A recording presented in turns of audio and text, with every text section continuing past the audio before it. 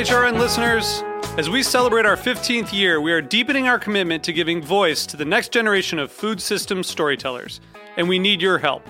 Our internship and fellowship programs help activate new possibilities for underrepresented and underestimated young people through experiential journalism, audio engineering, and production training.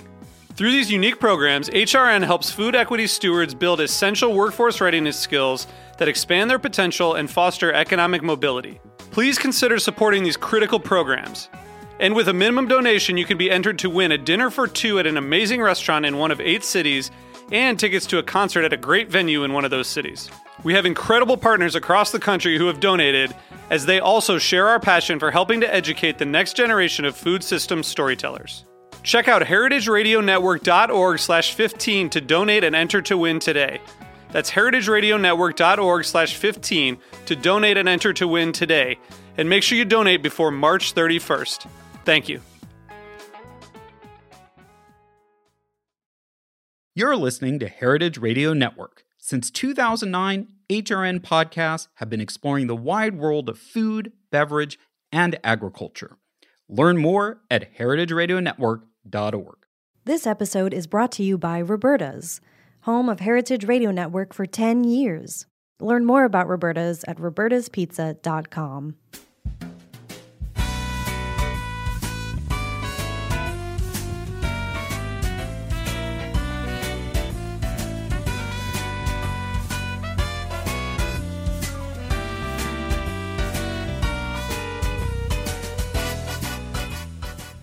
Welcome to Inside Julia's Kitchen, the podcast of the Julia Child Foundation for Gastronomy and the Culinary Arts. I'm your host, Todd Shulkin, the Foundation's Executive Director.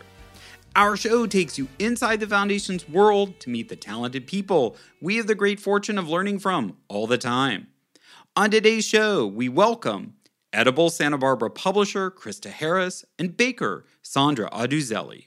In today's episode, we'll talk to Krista and Sandra about Santa Barbara's bounty, what makes its farmers market stand apart, and we'll get another double Julia moment. Stay with us. We'll be right back.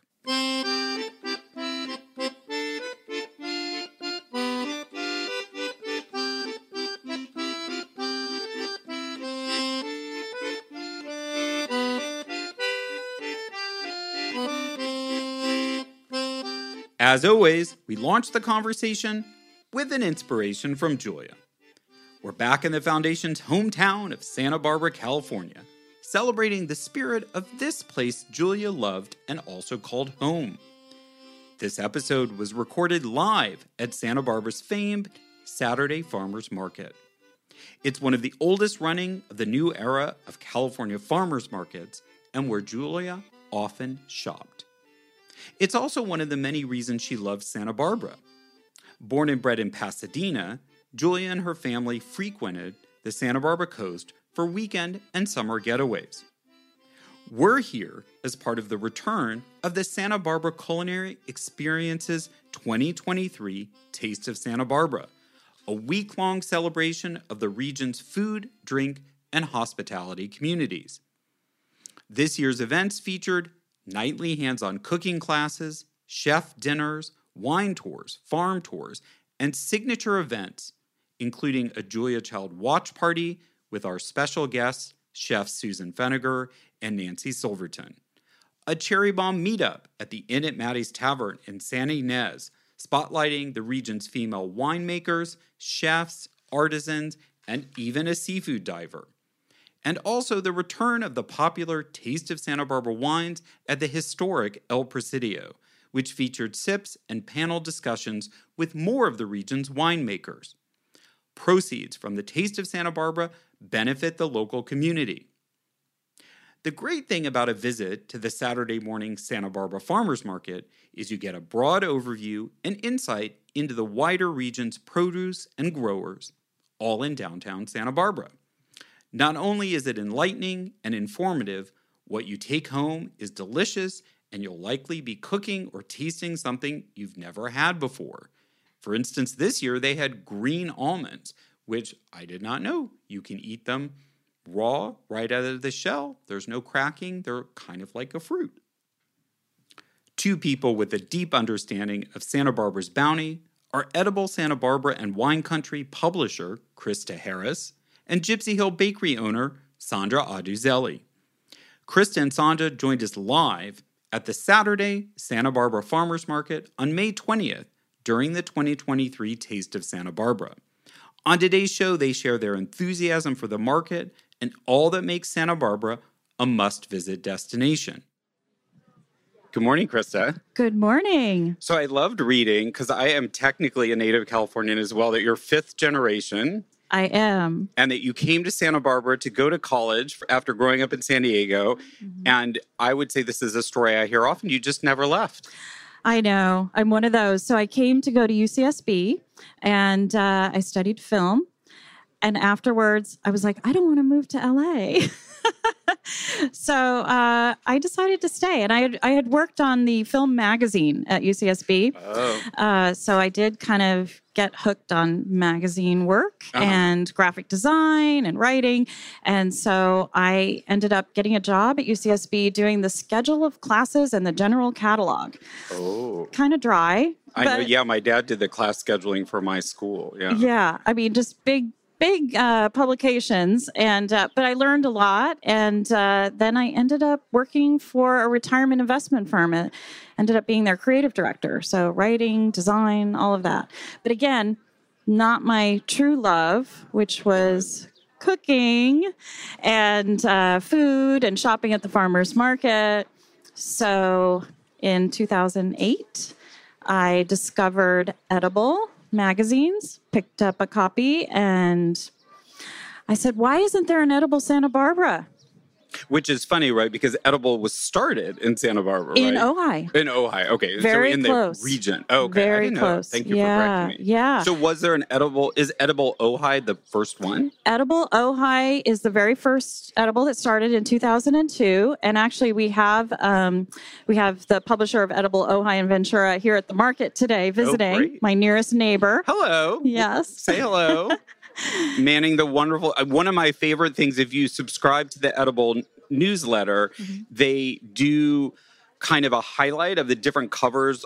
They select certain ones in a rotation. And I don't know, I just find it endlessly satisfying to look at them. They're beautiful photographs, and you get this different idea of what's going on in all these different parts of the country. And you also have this moment of like, they have an Edible there? Wow. I know. It's quite fun. It's so funny because people say, you guys are so similar, and yet we're such a loosely knit organization. We're all independently owned and operated, but we share the similar values, all about local food. And so, there's such a commonality between all of us. And we get together once a year. Yeah, well, I wanted to mention two of your leadership roles. One, you serve on Edibles Publishers Council. I do. And then you also very helpfully serve on the Santa Barbara Culinary Experiences Advisory Committee, which all of those people are essential to us being able to put on the Taste of Santa Barbara and all our events. So we thank you for your commitment and Edible Santa Barbara's commitment to that. Yeah, it's really a delight. I mean, this is an organization that is near and dear to my heart, with celebrating Santa Barbara's culinary scene. And so, couldn't be a better fit. It is fun to work with like-minded people. You don't disagree that much. No, we like to eat and drink. And do it again and again.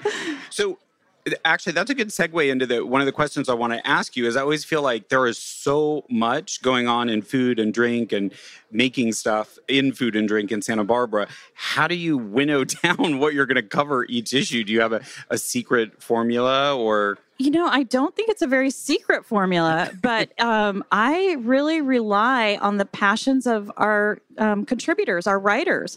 So we have many freelance writers who contribute again and again to the magazine, and new ones coming on. And they typically send me pitches throughout the year. And they are things that they are passionate about. I rarely make assignments. If I know about something that I think is a good fit for a particular writer, I'll suggest it. But I really rely on them saying, hey, I just heard about this and I really want to write about it. So you have a kind of a stable of regular contributors who, so basically you just sit back and there's like a pipeline of cool stuff that comes in. But That makes it sound easy. But you still have to choose between them, right? I'm sure you're getting pitched more than you can publish. Yes, you still have to make some selections. Yeah. And, we only have 4 issues a year. So it's tough to get in as much as we'd like. We have to kind of say, oh, we don't have room for it in this issue. We'll push it off to another issue. And that's tricky. Do you also publish a certain amount that's just web exclusive and not or a lot? Yeah. Together. Yeah. Usually it's maybe some timely things that are web exclusive, but we sometimes will put the articles from the issue on our website. So if you're looking for a particular article, you can check it out there. So I happen to catch in the current issue, which you can get here, which I have here, and also share. You can get it online if you want to share it with someone who's not here, and hold on to your personal copy. Yeah. I read the Superica article, and I learned things I did not know or were different. And maybe since Julia does make a cameo in the issue, I was curious if you could just tell us a little bit more about this story. Well, here it is. This is the article, and it opens up with a photo of Julia with Isadora Gonzalez, Izzy. And the story goes that she was eating there one day, and he didn't even know who she was. And someone mentioned to him, and he was like, oh. So he went to the bookstore, and he looked at her cookbooks and was just so impressed. And as she became a regular there was this photo snapped of the two of them, which is really delightful. And it really helped his business, certainly gave a lot of notoriety. But he was also being written up by the LA Times, and, people that go there know the food is amazing. And what's so amazing is that he's never stopped innovating. He keeps doing new dishes, new specials. And so we thought it was time to tell that story in the magazine, even though many locals already know about La Superica. You forget, oh yeah, there's new things on the menu. I don't have to just get my same old. No, I 100% agree, because I've been going to Superica for years. Yeah. Didn't know nearly half of that. The Julia story I heard does not fit at all, but I'm kind of like, I don't know why Izzy would not tell the story he would have more accuracy than anybody else. So exactly. I'm glad to have that reset. How many people here have been to Superica? Yeah? Everyone rate it? Is it worth standing in line? Oh, yeah. But sometimes there's no line. Yeah. Sometimes, yeah. Sometimes. Yeah. Not on tourist weekends, but yeah. I think the key thing is to know that it is worth standing in line, and it usually doesn't take all that long. It just, if you arrive and you see that line and you've never been, you're like, huh? But it's always worth it. It's a great experience too. Like the whole way it's done, it's so unpretentious and still the same as it's been on the outside. So it's good to read in the article that actually the menu is not the same that it's always been. No, he goes back to Mexico regularly for inspiration.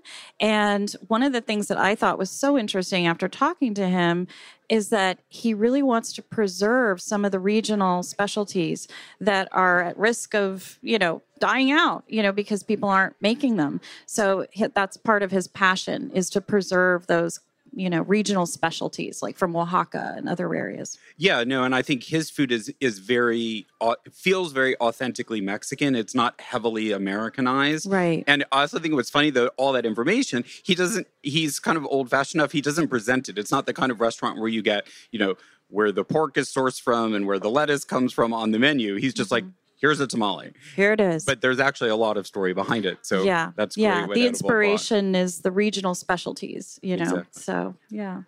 So let's talk a little bit about the farmers market. Yeah, because I also saw that you were inspired by it going way back to the 80s when you were here in school, and obviously covering food. You have an in-depth knowledge. So I was hoping you would kind of share with us like what you think is so unique and special about the market.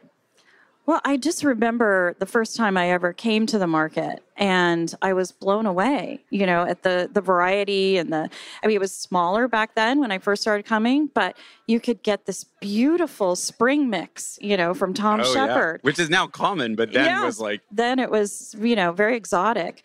And so I think that's really, today people come here and they are astounded by the variety, the things that we have all year long. In January, it can be just as vibrant as it is in May. That's, something that is rare. Not every farmer's market has that seasonality. And I think that people want to know where their food comes from in general. So that's why farmers markets have become such a big deal. And is that something, because I think that's something people sometimes miss or are intimidated to do, which is, that's the big advantage of the farmers market, is the interaction and the conversations you can have. But I think sometimes people don't think they should or shouldn't say anything, and also a lot of farmers are not necessarily trained in that kind of communication. But how do you suggest people approach that or think about it? Well, it is a social space. When you think about it, walking around here, there is a sense of community, and absolutely, I have, mentioned something as I was buying some fava beans, and someone says, "Oh, what do you do with those? What recipes do you do?" People share recipes over, and the farmers will often, if you ask them, how should I cook this? Yeah. Especially if you come across something you've never seen before or never cooked before, but kind of looks vibrant and interesting, they're very often tell you what to do. Absolutely. And you can ask how it's grown. You can find out, like, oh, what time of year is this typically at its peak? Because even though we're in Santa Barbara and there's something, at the market all the time, there are peak seasons for all these fruits and vegetables. So it's nice to get them when they're at their peak. Yeah, I've been having this quandary with strawberries. Oh, this year's tough. Yeah, but also you can kind of get them. You can get them in California all year round. But then I'm kind of like, should you? And are they? Yeah. So where do you net out on the Well, strawberry? this year has been tough because of all the rain. So, we love the rain. We love the fact that we had rain. But that did kind of delay the strawberry season. And again, there's a peak strawberry season. So, yes, you might be able to. Which in theory should be now, right? Yeah. You might be able to get strawberries everywhere, but you got to wait for there to be the right conditions and the harvest. And so it is right about now. I think this year it's a little later than usual, and it will continue probably a little later. So I think summer will be a great strawberry time. So. And I feel like the other big thing for summer is tomato season. Oh, yeah. If you're not growing them yourself, you have to get them at the farmer's market. They're just, have to be brought to the market when they're picked ripe and delicious. And hopefully this will be a good year for tomatoes too. And so when you're thinking about it, because there's kind of cherry tomatoes can be grown much more year round in a greenhouse. So we're sort of talking about like the bigger beefsteaks and heirloom varieties and stuff that when they're just like candy when they're, but you need to eat them seasonally. If you eat them off season, they'll usually be kind of weak and watery. And yeah, you don't definitely want to wait till summer to have your tomatoes, and some farmers are good at bringing, tomatoes a little bit earlier, in the season, and they're often great because there's so many microclimates. That's what you have to remember about Santa Barbara County, and some of the markets, some of the farmers come from elsewhere, neighboring counties. So there's lots of microclimates, and one fruit or vegetable might ripen a little earlier somewhere else. So that's why it's good to ask them, where are you guys located? You learn something. Yeah, I was amazed at our dinner we had a farmer and the cook dinner at Bouchon, where we brought the actual farmers who supply the restaurant to talk about it. And a couple of them were from Lompoc. And I think Lompoc is up the coast.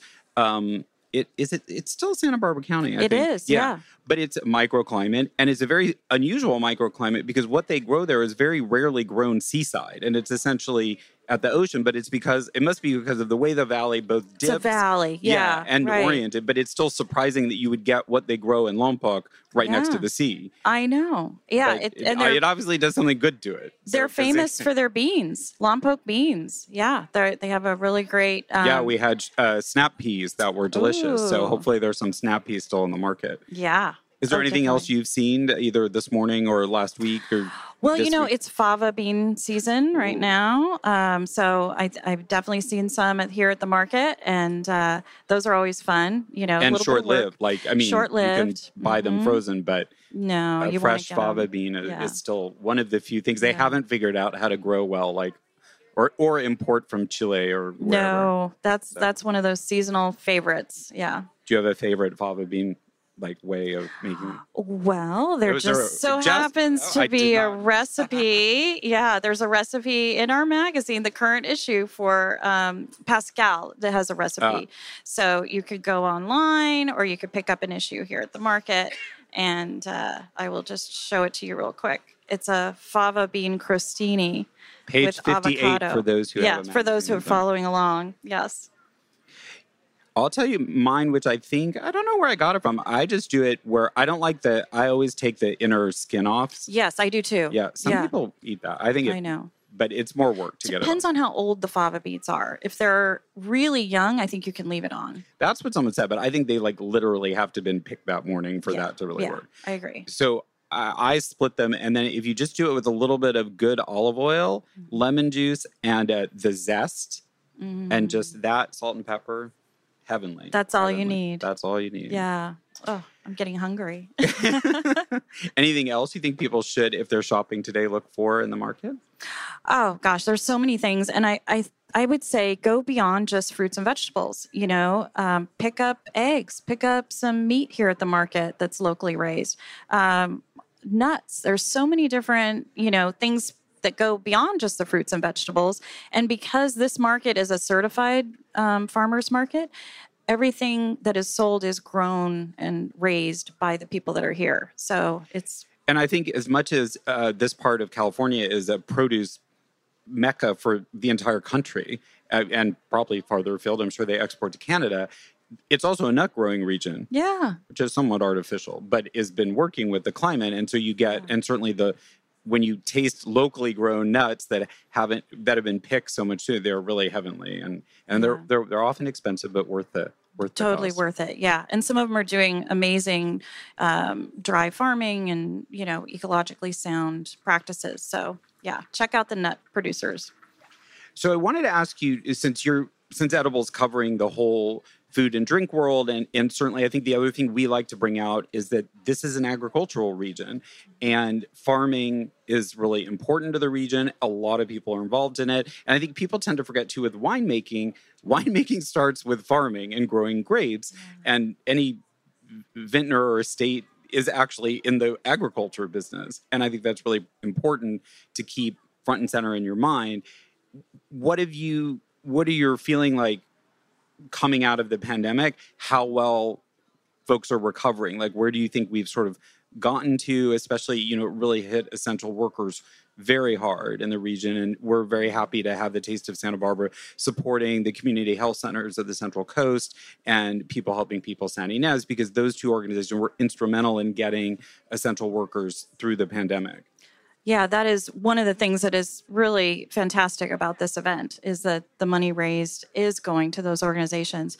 I think the wine industry in Santa Barbara, it's very well known. We're producing some world-class wines, but I think that, people don't always remember that, it's an industry here that was affected by the pandemic, workers, certainly, everyone.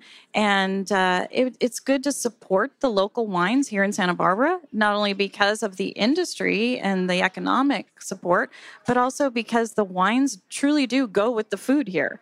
So it's a win-win situation, when you support the wine industry. And I think that the tasting at the Presidio that'll be coming up tomorrow will be a great opportunity for people that might not be familiar with Santa Barbara wines, how huge diversity in different types of grape varietals. And it's just, there's a lot to discover with Santa Barbara wines.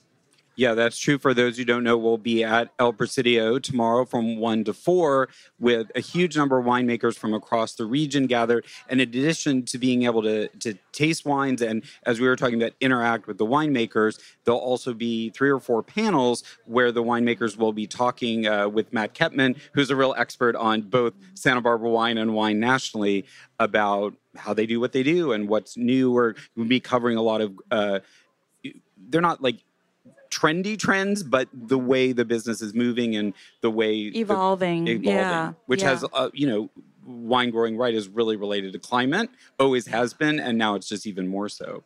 Absolutely. And just like talking to the farmers here at the farmers market, people should talk to winemakers, ask questions about the wine, how it's grown, where it's grown, why they chose those varietals.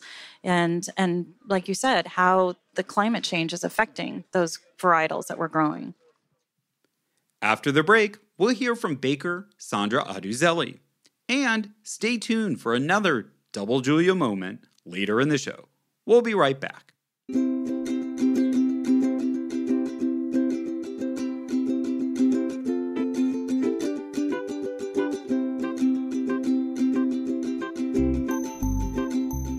This episode is brought to you by Roberta's, home of Heritage Radio Network for 10 years.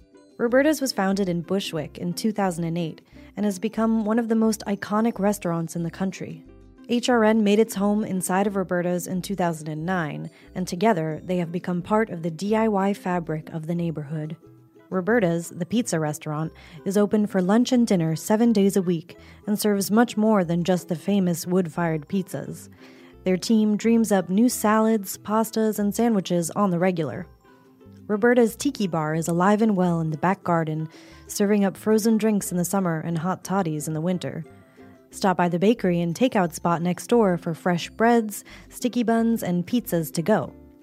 But Roberta's also extends beyond Bushwick, with multiple locations in New York City and now in Los Angeles. You can also find their frozen pies in grocery stores around the country. The spirit of Roberta's, like Heritage Radio Network, is everywhere. Here's to many more years of pizza-powered radio. Learn more about Roberta's at robertaspizza.com. Welcome back. Joining us is Sandra Zelli. Sandra is the chef and owner of Gypsy Hill Bakery.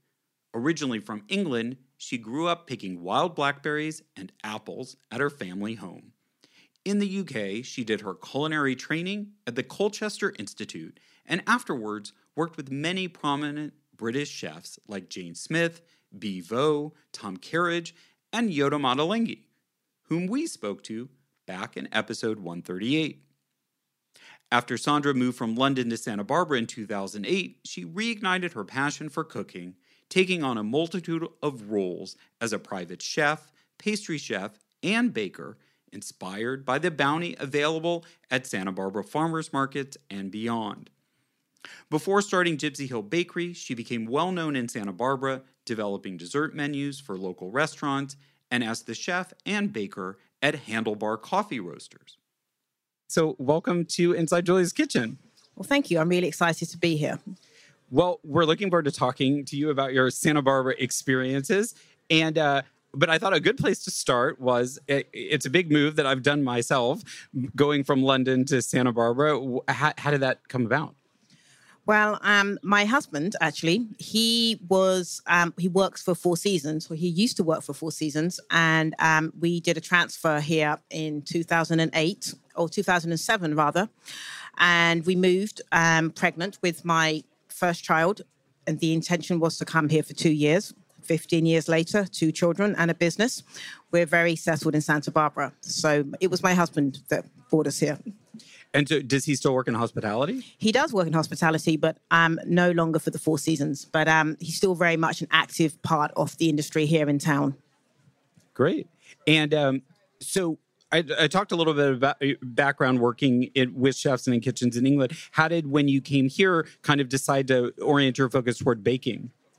Well, I've been a pastry chef. Well, I've been a chef for many years. Literally, it's all I've ever done my whole entire adult life. And I've always loved cooking and the sourcing of food and everything else. And so I actually did a 3-year culinary degree in England, and where I trained to be a chef. I was 16 when I started, 19 when I left, where I went to work in Europe, in Holland of all countries, for 1 year. And then I came back and worked in London for pretty much most of my career, where I started off as a chef, but then at some point I was forced, I'm going to use the word forced, to work the pastry section. And I just was like, I don't want to do pastry.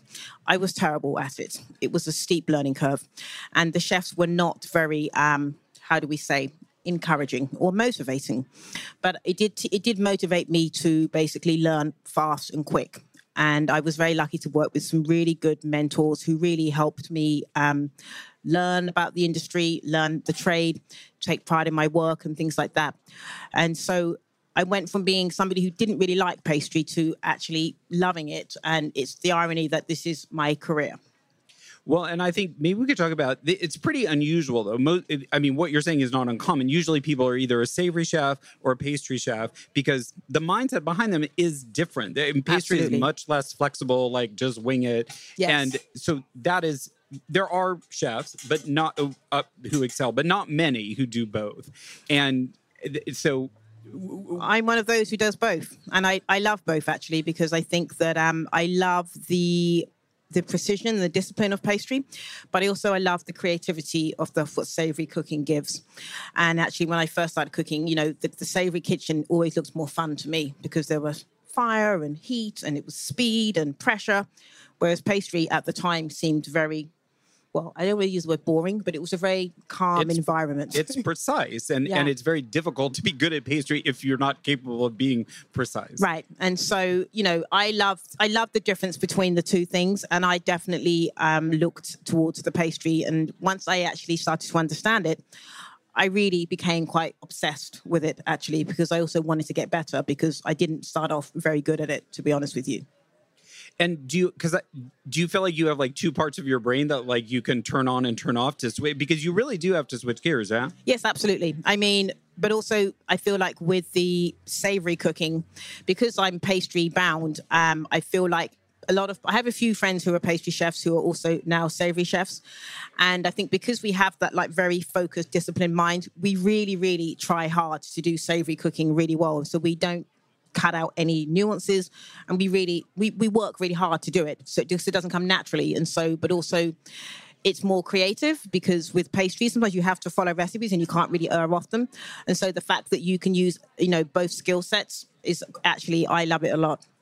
Right. There's a trick. There is a part of pastry that you can improvise, but it's more in like the taste and the fillings and things, not the basics. Or do you feel like even then you have to really be, get your recipes down even as the baker?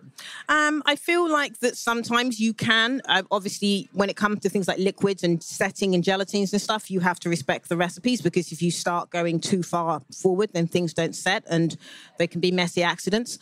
But I feel like there's also always creativity for doing things like garnishing and things like that. And sometimes the more simple the dessert, I feel like the more freedom you have to be more experimental. Well, and also the more simple, the less you can screw up, because a simple thing can be delicious, but it's harder to hide any mistake. Well, I mean, simple cooking is actually the hardest cooking. There's an Italian restaurant in Rome called Roscioli, and actually on the front of the menu, it actually says in Italian that the simpler the food, the harder it is to get right, because you have nothing to hide behind it. So, yeah. I remember that when we did the Julia Child Challenge show, they had omelets, and I was like, is that really going to be a very good challenge? Oh, yeah. Yeah, there's actually a TV show in England where they do the omelette challenge, and they have all these famous chefs do it, and they think they have to do it in under a certain time frame, and it has to be with no color, reverse in the middle. And it's surprising how many chefs actually of very high levels, they struggle to do that task. It's not easy. So I want to just go back to pastry for a second about talking about the precision in it, and how do you find that you then take that precision and apply it back to savory, and that's actually kind of a helpful discipline? Or is it really when you go back to pastry, it's the freedom that is really liberating to do that part? I like the freedom of it, the liberation of it, but also, moving to Santa Barbara and obviously having an access to like such abundance of ingredients, and some things that perhaps, we would never have gotten in England. I mean, like apriums and pluots and all those things. So I feel that you can, I like to be in the middle with that. I mean, at some point I don't want to get too technical, so it's it's overwhelming, or, also because people need to be able to relate to what you're producing. And sometimes if things are too complicated, I think that people actually, it looks too pretty to eat. But the point is to eat it. So you don't want it to look so beautiful that nobody wants to touch it or damage it in any way. I think the other thing, a lesson that I really liked from Julia was not having the fear of making mistakes, but pastry is less forgiving for mistakes. But I also think the key thing that most chefs, the biggest thing you learn is how to fix your mistakes, because mistakes are almost inevitable because like climate conditions affect it. But how do you apply that to pastry? Do you also learn to fix your mistakes, or you just learn that what the input is critical? So, making mistakes is how you learn. And definitely with pastry, I've made mistakes and you have not been able to rectify them. Sometimes you have to accept the fact that you've made a mistake and you need to start all over again. And that's pretty humbling sometimes. And, it's good for the ego because sometimes I think sometimes that we have a tendency, especially when you're doing it for a long time, to think, oh, I got this. Easy. And whenever I go to have the approach of I got this, I always have to check myself and say, actually, Sandra, don't get too arrogant here because, obviously mistakes, and I still make mistakes even after all these years of doing it. And it's humbling. But generally, sometimes I can repair them. But actually, for me, it's my own personal standard. And if I know that it's not right, then I don't want to serve it. I think with experience, though, have you invented a new dish or dessert from being like, I did this wrong, but it's still edible, so I'm going to make it into this? Well, I think that the best dessert for doing that is eat and mess. Whenever there's been a meringue disaster, find some cream and some strawberries or any berry, basically, and just mix that together and put it in a beautiful glass. Et voila. Since any British person will know what Eton Mess is, but do you want to just describe it? Eton Mess actually is probably one of the most famous disaster desserts ever in the UK. It was apparently a dessert that was made from meringues. I believe it was pavlova. Don't quote me on that. And it was invented or made for an event at Eton, which is a very high-end private school. A lot of the British prime ministers have been there. And they were going to a party, I believe, and apparently the dessert drops on the floor and the meringue crushed and the cream, and basically they mixed it together. They threw in some strawberries, and it became this famous dessert, Eton Mess, which for every summer, at some point, you'll see it on menus across the country in the UK. It's delicious. And it's become like, now it's a dish, so it can be made properly. It's layered, right? Or not necessarily. Well, I mean, it depends where you're from in the world. I mean, where I've made it, basically it's a crush. You crush the meringue so they're kind of chunky. You semi-whip your cream, lightly sweetened with some sugar, a little bit of vanilla, and then you roughly chop strawberries and mix it all in. And then you let it sit in like whatever vessel. It always looks nice in a trifle dish, in my opinion. And that's how it is. And then you let it sit in the fridge for 10 minutes, and then basically you dive in. And it's just delicious. That's what I was confusing with trifle. Because trifle's similar, but is a little more formal. Trifle right? is a very layered dish. Yes, nuanced. One of my favorites. Can you describe how you do trifle? Trifle, it would be some sort of jelly or jello, as you call it here. But in the UK, we would make it with, it depends. If you're doing it from the mother's housewife perspective, you would buy some flavored jello and you would melt it. And then you would set it on the bottom of the glass. And then you would have some sponge cake, which would be soaked generally in sherry. Us Brits, we do like a tipple, even our desserts. And then you would put some beautiful custard on there, more fruit and cream and sprinkles. And it's quite a festive dish in a beautiful big bowl, preferably with some sort of stand. And that's basically the sort of thing you would have for a celebration, Sunday lunch, any occasion, really. It's a good way of using up leftovers, actually, if you have like cake leftovers, if such things exist in your house. It's a great way of using them up.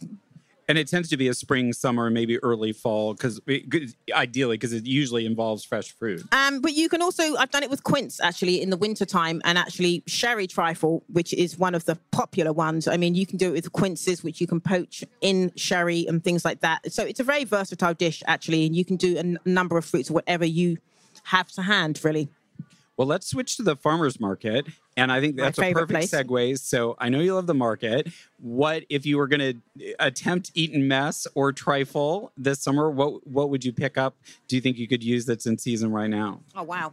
That's a great question. I mean, obviously, I've not been at the market for the last 3 weeks because I've been busy doing other events. And so I'm so happy to see stone fruit is back here with gusto. Cherries, apricots, peaches.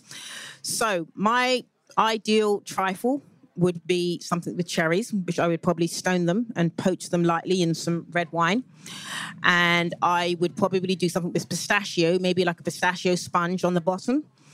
And I would probably set it with some sort of Let me think. I probably would do, so something that I really like is peaches and champagne.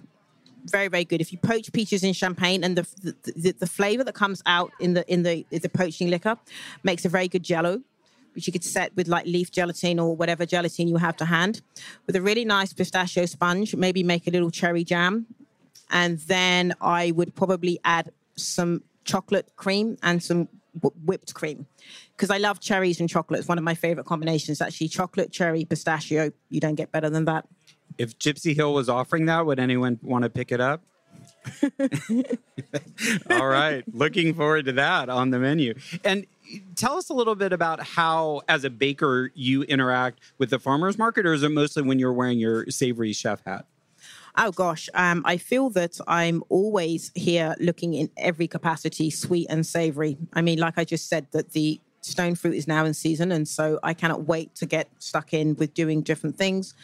But also asparagus is a big favorite of mine. And, you know, we've just got all the snap peas and things like that. I mean, like, I feel like spring has definitely sprung here. Obviously, just bought some fabulous potatoes from Jacob over at Roots, the little beautiful purple creamers and things like that. So at some point, I'm probably going to make some sort of vegetable galette when I get home, or at some point this weekend, with some asparagus, with some of the snap peas. Probably going to have a side of steamed potatoes with some fresh herbs. And I do love a little bit of hot smoked salmon from the cheese shop up the road. So some sort of galette is going to be happening in my future. And can you describe a little bit more, when you say galette, what does that end up looking like? So a very delicious buttery flaky pastry, which will be baked, and there's probably going to be some creamed leeks on top of there, which I did buy leeks today, and then a little bit of creme fraiche. And then I like to cook the vegetables individually. So the asparagus, I will probably roast it in the oven for a few minutes just to intensify the flavor. We're going to blanch those snap peas and put them straight into ice water. And we're going to cut them on the bias so that you can see all the beautiful peas inside. I'm probably going to use some zucchini, because I bought some beautiful yellow zucchini, cut it thin on the mandolin. And then I'm basically going to put that on top of my flaky pastry. I'm going to bake it in a very hot oven for about 25 minutes. And then it's going to chill on a cooling rack, so we don't know soggy bottoms. And the British love to talk about soggy bottoms, just so everyone knows. Well, you know, Mary Berry, she's done a lot for us. It's a widely repeated refrain in the Great British Bake Off. Yes, and I'm probably going to get some hot smoked salmon from the cheese shop, which I'm going to flake on top of that when it comes out of the oven, with a delicious green salad with some buttermilk dressing. That's going to make a fine lunch or dinner, and I may add some steamed potatoes with that. And so I'm guessing that then with Gypsy Hill Bakery, you're offering, sometimes they're savory, sometimes they're sweet, and they might use fruit from the market, or they might use vegetables in what you're preparing. I always try to offer a sweet and savory option, because I understand that not everybody is wild for sugar, and that, you know, I actually have more of a savory tooth than a sweet tooth. So one of my most popular things that I do is the vegetable galette, and I do it as an individual thing, so you can have it with a fried egg or things like that. But I always buy my produce from the farmer's market. It's how I do business. I also think, though, I always say Santa Barbaraans are definitely spoiled for choice, which is a Britishism. And I mean, there's no markets that compare, and you have sort of the best. I mean, how could you not? But it's addictive. Is it hard to go shopping if you travel somewhere else and you don't have access to the market? Well, we try not to travel anywhere where there's not a market, actually. We're going to England in 28 days. And obviously Borough Market in London is a very famous market. And actually London has a lot of great food markets. And as a kid growing up, I have lots of happy memories of being in Walthamstow Market, which is in East London, one of the longest markets in the world, where you would sell everything from fruit, vegetables to clothes, suitcases.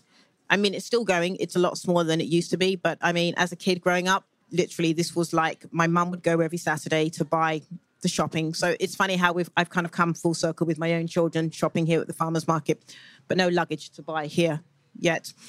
But yes, I mean, markets, you know, obviously I have an Italian husband, and so we go to Italy, where, again, another country full of markets. So one of my favorite things to do when traveling is definitely to go and find out where all the good food is and where the good coffee shops are. And we basically plan our trip around food and where access to it and how we can eat more food. Well, Italy makes it easier because you can go anywhere in Italy with that. So Yes. yes. And that's a great recommendation. I do also, as the British say, rate Borough Market. And I think Borough Market, I feel like is easier to find because it's right by the Shard. So if you're visiting, it used to be harder to it was a little less on the, kind of tourist path than it is. Absolutely. I'm watching the rise of Borough Market as a Brit watching from the outside in has been quite remarkable. And it's fantastic. I mean, it's a sensory overload, actually, because there's so many things going on and you want to buy, I say you, me, I want to eat and buy everything. And there's no budget when we go to Borough Market and we come back with so much food and to the point where I'm like, I wish I could take it back to Santa Barbara with me. But then when we're coming to England, obviously we bring gifts back. Honey is a very popular gift for the Brits, as are the Santa Barbara pistachios. My sister's obsessed with them. And so I bring back lots of food from Santa Barbara back to England because I have a lot of people who love the produce from here. For sure. All right. That was really great too. And yeah, I was going to say you can even take cooking classes at Borough Market. So if you want to plan ahead, it's a great place. It's a great vibe. But yeah, and then you could compare and contrast it to Santa Barbara because it is different. It's really leveraging what grows locally in England. Right, absolutely. Well, also Borough Market, a lot of the produce comes from Europe, obviously Spain, Italy, Portugal, and things like that, because obviously England as a growing country may be different now because climate change has made England a bit of a warmer country. We can grow apricots now, which we couldn't do when I was a kid growing up there. The wine is getting better. And English wine. I mean, I've had some very good English sparkling wines and things like that, very high quality. So, England as the climate is warming is not, England is benefiting from some of it. Yeah, it's a bit scary, but literally 2 summers ago when I was there, they literally had Mediterranean weather.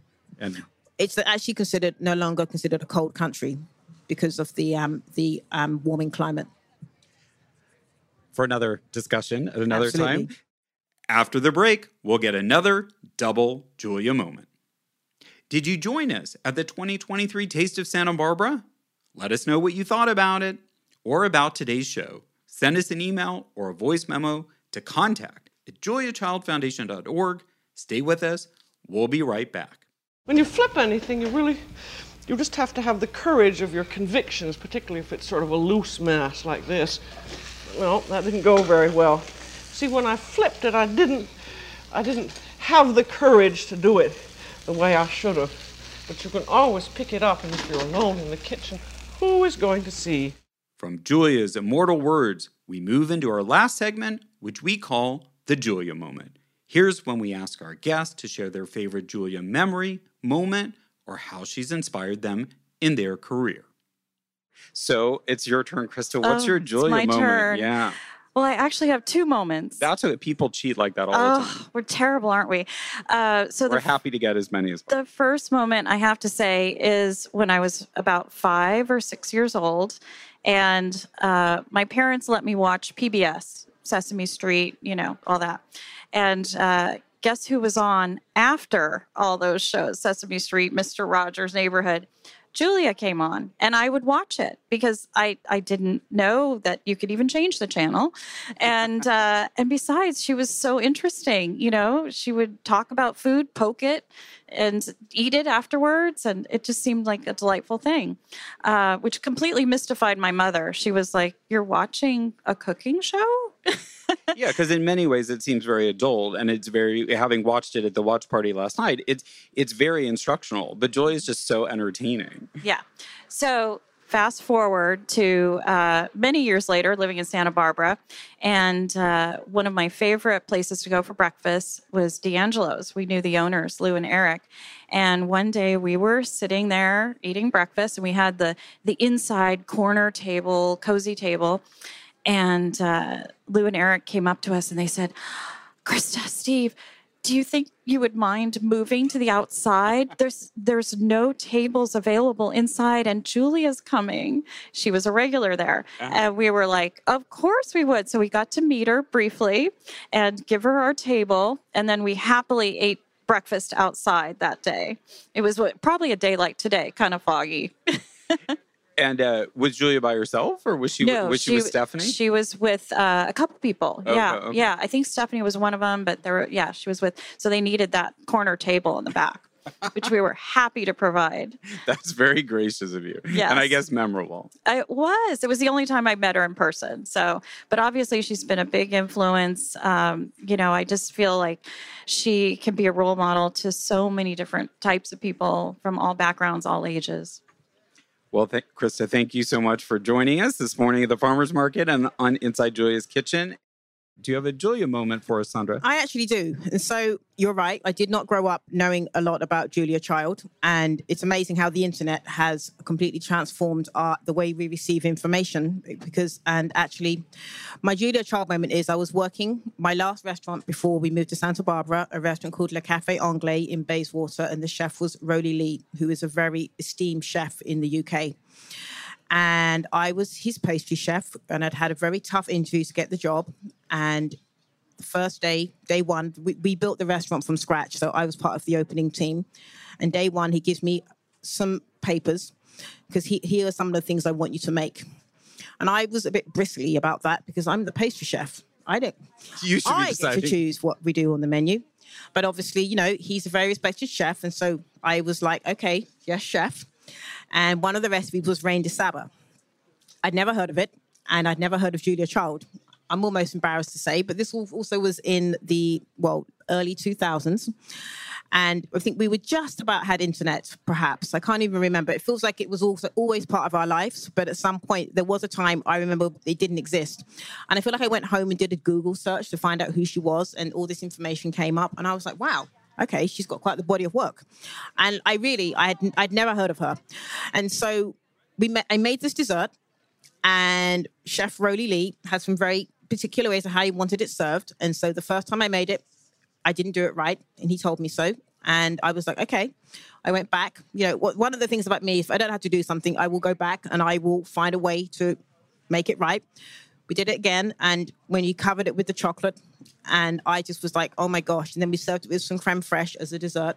And it was a very simple presentation, big white plate, beautiful slice, perfect slice of this Reine de Saba with a beautiful quenelle of creme fraiche. And I just was like, wow, this is amazing. It's so moist, it's so flavorsome. I think we actually swapped out the almonds for hazelnuts, and we did a little riff on that. And it actually became one of my most favorite things to make. And I'm so glad that I kept my bristling opinions to myself. Wow. And yeah, just for those who haven't had a Reine de Saba, it's kind of a Julia signature thing, but she didn't invent it. It's very traditionally French. And it's not exactly a flourless chocolate cake, but it's close to it, right? It's almost gluten-free. I mean, Reine de Saba translates as the Queen of Sheba, and it's a very rich, dense chocolate cake that it has almost like a brownie consistency, I would say. And it has some ground almonds folded in. And I believe, I have not made it, but actually I made it last year, but I believe you fold in some egg white to keep it light, and then it's cooked. There's quite a cooking technique to it. And it's actually, it's easy to mess up because I think it seems so simple. And that was my first mistake. I underestimated how simple it was. And I was too chefy with it. And at some point I had to dial down the chefy and just be like, okay. And it's just it's very sublime, and you have like a chocolate coating over it. And basically it's really rich. And so the creme fraiche just helps cut the richness of the chocolate, and it's just delicious. Because it's only about 4 or 5 ingredients, right? Yes, it's a very simple cake, actually, but it's one of my favorites, actually. I might go home and make one now. I was going to say, are we going to see it in the Gypsy Hill Bakery repertoire, or do you find it's hard to serve in the pop-up formats that you do? In the format that I do, it's hard because obviously everything is packaged and put in boxes. But I did do it last year for the Julia Child dinner that me and my other partner in crime, Pascal Bill, 2 Baking Brits, we did a Julia Child dinner, inspired dinner last year, where that was the dessert, actually. Great. And I think you're going to be over at the Cherry Bomb event this afternoon now? Yes. Once I finish my shopping, I'm going to be heading up to the valley, and we'll see me at Cherry Bomb. I'm very excited. We're excited to have you there. Thank you for joining us today, and thank you for being a part of the 2023 Taste of Santa Barbara. Well, thank you so much, Todd. It's been an absolute pleasure to be here. Thank you. Thank you. And thanks, everyone, for joining us live at the Santa Barbara Farmers Market. We'll see you next year, I hope. Thank you. We hope you enjoyed our latest show, recorded live on location in Julia's beloved Santa Barbara, where the foundation is based. To stay up to date on future plans for the Santa Barbara culinary experience and next year's Taste of Santa Barbara, May 13th to 20th, 2024, make sure to follow at SB Culinary Experience on Instagram, or go to sbce.event on the web to sign up for the email newsletter. For more, check out at Edible Santa Barbara on Facebook and TikTok, and at Edible SB on Instagram and Twitter. You can access the latest issue, including that article on Julia's connection to the renowned La Superica Mexican restaurant, on ediblesantabarbara.com. Just click on Read. For Sandra's latest offerings, it's at Gypsy Hill Bakery on Instagram and Facebook. Please follow at Julia Child Foundation on Instagram. I'm at T. Shulkin on Instagram.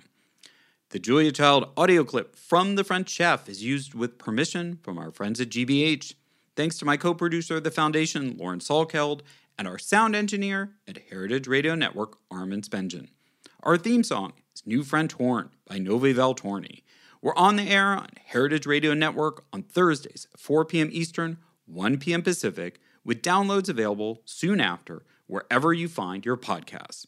We look forward to bringing you back into the Foundation's world next time on Inside Julia's Kitchen. Inside Julia's Kitchen is powered by Simplecast. Thanks for listening to Heritage Radio Network, food radio supported by you. Keep in touch at heritageradionetwork.org/subscribe.